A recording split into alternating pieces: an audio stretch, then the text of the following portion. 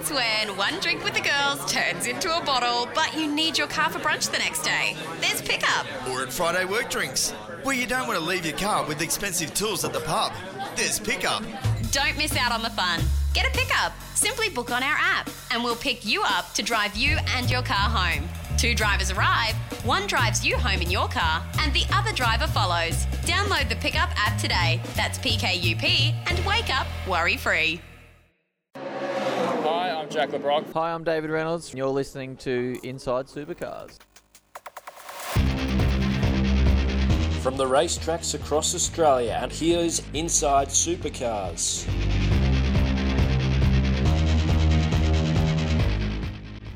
Welcome to Inside Supercars. It's Christmas and just over, and we're now in a new year, or just about to be a new year. And joining Craig Revell and Tony Whitlock is one of the long-term men of engineering fame and skill, George Commons, late of the Kelly Racing, now to be going Erebus bound. Welcome, George. Good to have you on the show. Thank you very much. It's great to be here. Wonderful. Now, George, before we actually start about where you're going and what you're going to be doing, let's just talk about what you've done to date. Now, you got an engineering degree back this century, but it came in Queensland, I understand. Yeah, that's right. Yeah, 2003, I graduated from the University of Queensland with a mechanical engineering degree, and went straight from there into Leica Motorsport with Mark Larkin, which was a very enjoyable 2 years, and I certainly learned a lot from Leica and that whole team environment. So yeah. Larco's has been quite an amazing training ground for engineers and senior mechanics and senior people behind the scenes. Yeah, that's right. I mean, there's still quite a few of us that are still in the sport, which is sort of a testament, I suppose, to the environment that he exposed us to. And, you know, ironically, he was also the person who got me a job at Williams when I was living in the UK, because he gave Sam Michael his first job in motorsport. So, it was a great environment and a great team. We always quite hard, or very hard, I would say. But, it was a good place to sort of learn the trade as such. Yeah, there was no silver tray service for you at Lycos, was there? You earned your living there, didn't you? You and Dutto and Jeremy Moore, all of that school, along with Kenny, of course. Kenny of Engines fame. Yeah, that's exactly right. I mean, so certainly Dutto and Jeremy were literally the year before I joined the team, but certainly the legacy was already there. You know, what they'd done before, and then it's clear to see what they've gone on and done since then. I really enjoyed my time there, and like I said, there's still quite a few of us from that original team that are still in the sport, which is, I think, is a great testament. You left Lycos and then went to Dick Johnson's, and that was the era of Will Davison was there? Yeah, that's correct. Yep. So I did 3 years at DJR. So yeah, with Will and Steve. So I ran Steve, and obviously Will was that was his first year in the championship in 2006. And then we had to sort of from the end of 2006, Adrian Burgess came on board, and then we started to do. We were the first sort of team to do a deal with Triple Eight in order to get componentry and hardware as such, and then it was up to us to run the cars and do the race engineering. We had some good success with that to a reasonable degree over the next couple of years, and then obviously the team went on 2 years later to win the championship with Courtney in Triple Eight gear, but them still running the race team. Okay, so then it's 2006, and it was Sam Michaels, I assume, that Lyco's old engineering friend, that got you the job at Williams. It was Sam Michaels got the introduction. That's 100% correct. So I went to the UK and I did Formula 3 for a couple of years through a contact of Adrian's at a team called Double R Racing. Worked with some good young drivers there, and then I got the introduction to Sam Michael and Williams through Larco, or at least Williams were advertising, and so Larco put in a good word for me, and then I ended up at Williams as a big engineer. And so was now your job in engineering, in Formula One, what you thought you were going to be doing from the start? It was the real deal, as in making bits, designing bits, and moving major sort of events in the world?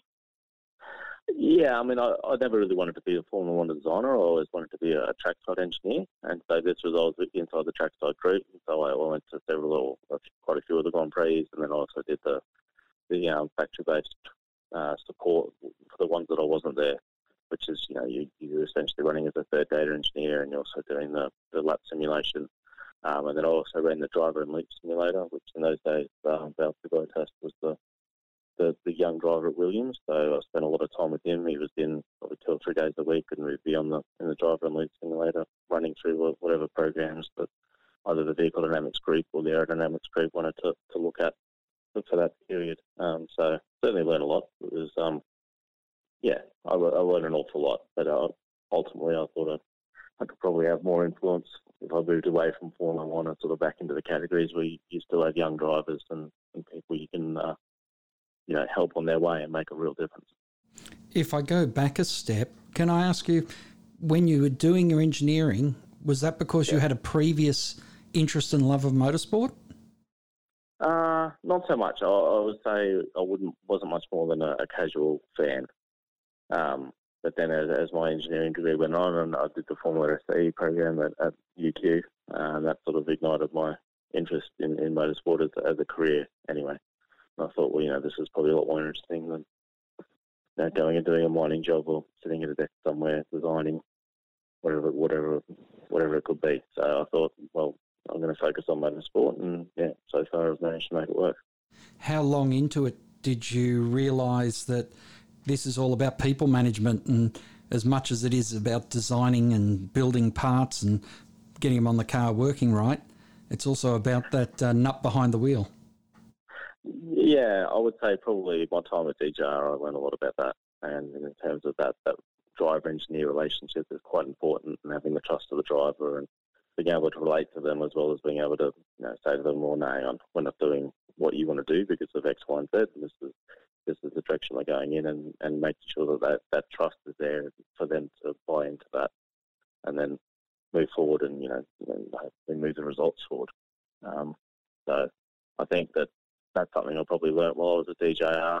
I mean, at Williams, I didn't have so much of a influence in that because I wasn't directly involved with the race drivers. And then from there, I went into a team where we were working with a lot of the young up-and-coming drivers, and that was a key part of the success of the team. In your time in supercars, you've been involved in a number of different teams and a number of different brands and makes and things like that. And, of course, the next time you bob up in the category in pit lane at an Australian racetrack, you're there with the Kellys. You were Rick Kelly's engineer for some 6 years. Yep. And must have been interesting learning something new with a Nissan. Well, yeah, that's true. I mean, but for me, it's more about you need to understand the characteristics of what you got, which might be different to what other people have got, and then work out how to maximise that to maximise the performance of the car. But I certainly will say the 6 years that I was away, the category took a big step in its approach and in its professionalism, and that the technical ability certainly stepped up quite a lot, which was refreshing to come back to. And I mean, we had some good times with the Nissan, but ultimately there was a few things that were holding us back for a lot of it, which made it difficult. But we did the best with what we had, I would say. One of the things that I've sort of come to believe, and I've not to find any evidence to the contrary, is that quite likely those Nissan Altimas were most likely the most legal race cars that have been in either the supercar or V8 supercar category. Yeah, I can certainly attest to that. We never did anything outside of the letter of the law, so to speak. And whether or not that's the way you need to go racing or not, I'm not sure. But in my career, I've always stuck to. You always push the envelope of what's allowed inside the rules, but it's always still within the rules. And certainly the Kelly boys, that's the way they go racing. And I think they've got a certain degree of respect from that, because that if you're dealing with those guys, then they're always going to be sticking to the rule book, and there's not going to be many sticky situations as such. And so now the next time you took on a big project was, of course, bringing on the Mustangs, which they've been pretty successful at. I must say that it's been a delight to see a new team take on brand when other teams have already made a success with both Tickford and DJR Team Penske proving that the car was successful. It was terrific to see Kelly's getting up there. Yeah, I mean, we certainly had some highs. We had a few lows of that package as well. But it's it was a big effort, particularly from Todd and the guys in the engine shop, to actually create an engine that was very close to where it needed to be in terms of the power, which was it was very good compared to the Nissan, put it that way. And then, there was a few challenges which are fairly well documented out there in terms of the weight needed to be a bit better, which then had a knock-on effect to the chassis balance in terms of the front axle weight. But, even with the COVID problems and being on the road all the time, we addressed some of that, which certainly helped. And then, for the rest of us, it was about me and Dylan sort of understanding the differences of what we had versus in the Mustang versus what we had in the Nissan, and then tweaking the setup window to try and work with that. But certainly by the end of the year, we were a lot more comfortable than where we were sort of in the middle of the year around Darwin and Townsville. So, it was pleasing. It seemed like you were playing catch-up to get to Adelaide, but how important or how useful was it that all the shenanigans about the car had been cleared up to a degree before you started building yours and preparing your cars? Well, I mean, it certainly, we were a long way behind the ball, or where we would like to have been. Prior to the first test and prior to Adelaide, there was an awful lot of things that we just didn't have the time or the manpower to finish. And that made it a big challenge. And at the test day, we were having to split time between the cars because of engine issues. But ultimately, we managed to get through Adelaide, and we were on for quite a good result, particularly with Rick, until a pit lane drama. It's sort of, at least after that, we had a little bit of time in the factory to sort out some of the main issues before the whole thing went on the road, and then we really had nowhere to go. Now, it was announced some time ago that Alistair McVean was joining. Had you actually resigned or had left Kelly's by that stage? I knew that was on the cards. Ultimately my contract was up at the end of this year anyway. So I had a discussion with Todd that if he could let me know when he knew what the direction of the team was going to be, this is the Bathurst, that for the following year, that if he could let me know when he could, so that I could make other arrangements if I needed to. There's absolutely no hard feelings there. It's my contract was up, and ultimately now McVean's been announced, and he'll likely come with a driver, I would say. So that was all part of the deal, and that's absolutely fine. I had a great time with the Kelly boys for 6 years, and I wouldn't ask for anything more. Did you know that it was going to be Rick's last year, or at what point did you get the feeling that he wasn't going to continue on? Rick and I have been talking about it for a few years, I would say. But I think once the season got turned upside down with the COVID and all the rest of it, and the results probably weren't quite as strong as what he really would have liked, then I thought that was probably going to be his last year. He's always been very honest with me, so it wasn't a surprise, I'd say that. And of course, you scaled back. How big a difference is a 4-car team to a 2-car team, considering that one, you were running your own program that had no other information out there, and then coming over to the Mustang program where there was other cars you could judge yourself by? Well, yeah, it certainly it made as you say, having somebody else that is in essentially the same equipment to judge yourself by makes it a bit easier in terms of that you need to at least be in the mix with those guys, and it takes that excuse out of it. The variable is still the engine, but certainly they improve the weight situation, and it'll be right on the money in every aspect. And that for us that was a good step forward, and so we knew that we had to get it right in order to be in the mix with the other Mustang. And that it's a bit of a weight off your mind, I suppose you'd say. Otherwise, you start going down the path of we need to change the aero package, and we need to change this, and we need to change that. So at least it takes that out of it. given for a number of years you've been in development, whether it was the Nissan in its last couple of incantations and then the Mustang, I would think that you're now going to be in a learning phase, learning the car, or Walkinshaw come Erebus Holden Commodore, but more to the point, learning the team and your young driver. That's going to be another of those interesting developments for you, isn't it? Yeah, but it's a development, it's a challenge, and it's something I'm looking forward to. But I mean, certainly, I've already been going through the team's information, and we've had a few meetings, and looking at their setup tracking and that sort of thing. And there's some different philosophies. I mean, for me, what's interesting is about the philosophy or the style of car that people look to run and how they vary that between tracks. And there's certainly some different philosophies there from what we did at Kelly's, for example. And you can sort of identify strengths and weaknesses in different circuit characteristics. And we can explain a little bit about performance swings at Kelly's, I would say, and same at Erebus. So I'm sort of looking forward to amalgamating that information to try and be strong everywhere is ultimately the goal. And then in terms of working with a young driver, I'm excited to work with Brodie. I mean, then after I left Williams in the UK, I worked with a lot of the Red Bull Junior drivers, and a lot of them made it to Formula One in the end. And that process of being involved in their careers, where they achieve their ultimate dream, it's very rewarding, and you can make a real difference, particularly when they're young and they're keen and they have that self-belief. And that's something I'm looking forward to doing again with somebody like Brodie. Interestingly, Brodie bases himself up in Queensland, or he has been doing over the last few years. You're up in Queensland, the team's down in Melbourne. Is it going to work well that you and the driver are close together, even when you're not at the workshop? Yeah, I certainly think so. He spends a lot of time at Norwell doing driving work there, so I'll certainly be involved in that. I mean, we'll be out at QR early next year in something that he's driving out there, just to spend a day together and start that dialogue and the process of getting to know each other.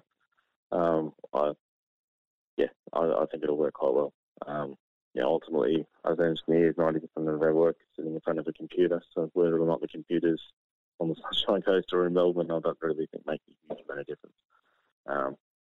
And particularly as the category moves towards Gen 3, where it's very much more of a controlled car and the development comes out of it, really you're just looking for race engineers, and you're looking for the team doing the best job possible on the weekend. And I'm not sure you need people full-time sitting in an office all the time in order to achieve that. So what's life like for an engineer like yourself when you're not, in the craziness of race weekends and the week before and after? Well, I mean, so I still, the weeks before and after, the weeks before are all spent doing the pre-event preparation, and that's, session plans and preparing all the data information for the driver and all the way you're going to run your race weekend, as well as doing the strategy preparation.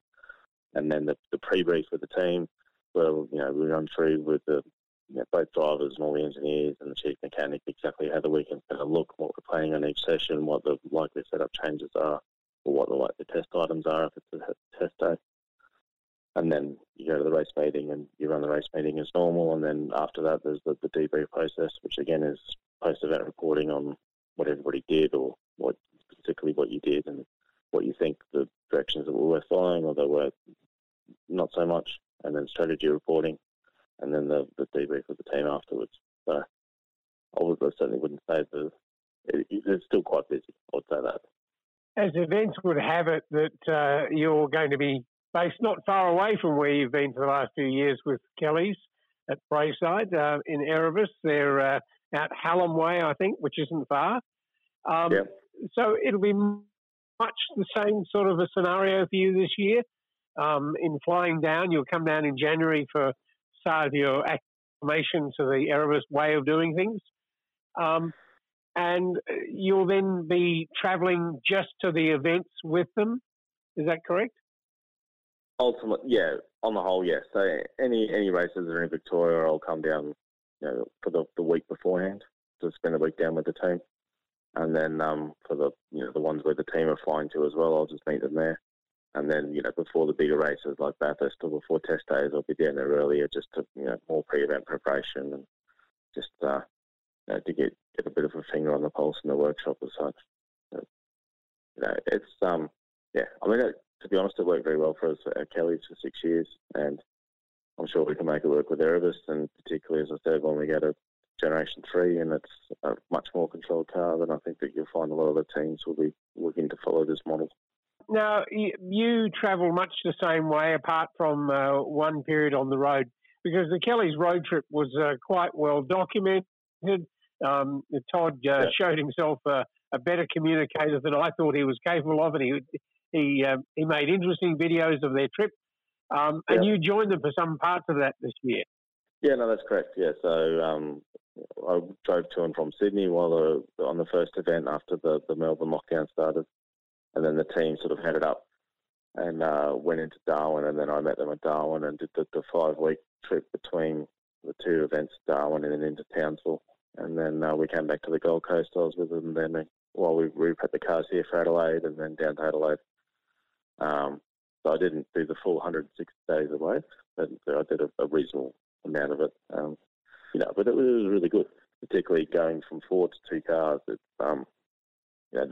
makes the team a lot more focused, and it's a lot more tight knit. And spending the time on the road all together, and there's a lot of dinners and chances for a few drinks and all that sort of thing, which ultimately worked out really well, I think. And you've got all that learning curve to start your year with Erebus. Look, George, we wish you all the very best. As Craig knows, I've known you for a long time and certainly have always looked upon you as one of the people I turn to when I need some information, need to understand something that others have made complicated, and you're one of those people that has been able to explain it to me in a way that, for my lack of engineering skills at least, can pick it up. So, George, we wish you the very best. You've got a young family. You've got a couple of kids? Yeah, 2 kids, 5 and 7. So, yeah, they're certainly at age where I'm sure they'll appreciate having you around. And, George, I look forward to catching up with you. It might not be until the Bathurst or maybe the test day beforehand, but all the very best, George, for your new position with Erebus Motorsport. George Commons, Erebus. Thank you very much, Tony and Craig. It was very nice. Thank you. Inside Supercars is produced by Thunder Media. Tune in next time for more, or lock in the podcast on your iTunes or mobile device. Search Inside Supercars. The views expressed on Inside Supercars, including the panellists and guests, do not reflect the views of the network, Thunder Media or Sport Radio. Any publication or rebroadcast of the show without the expressed written permission of Thunder Media is strictly prohibited.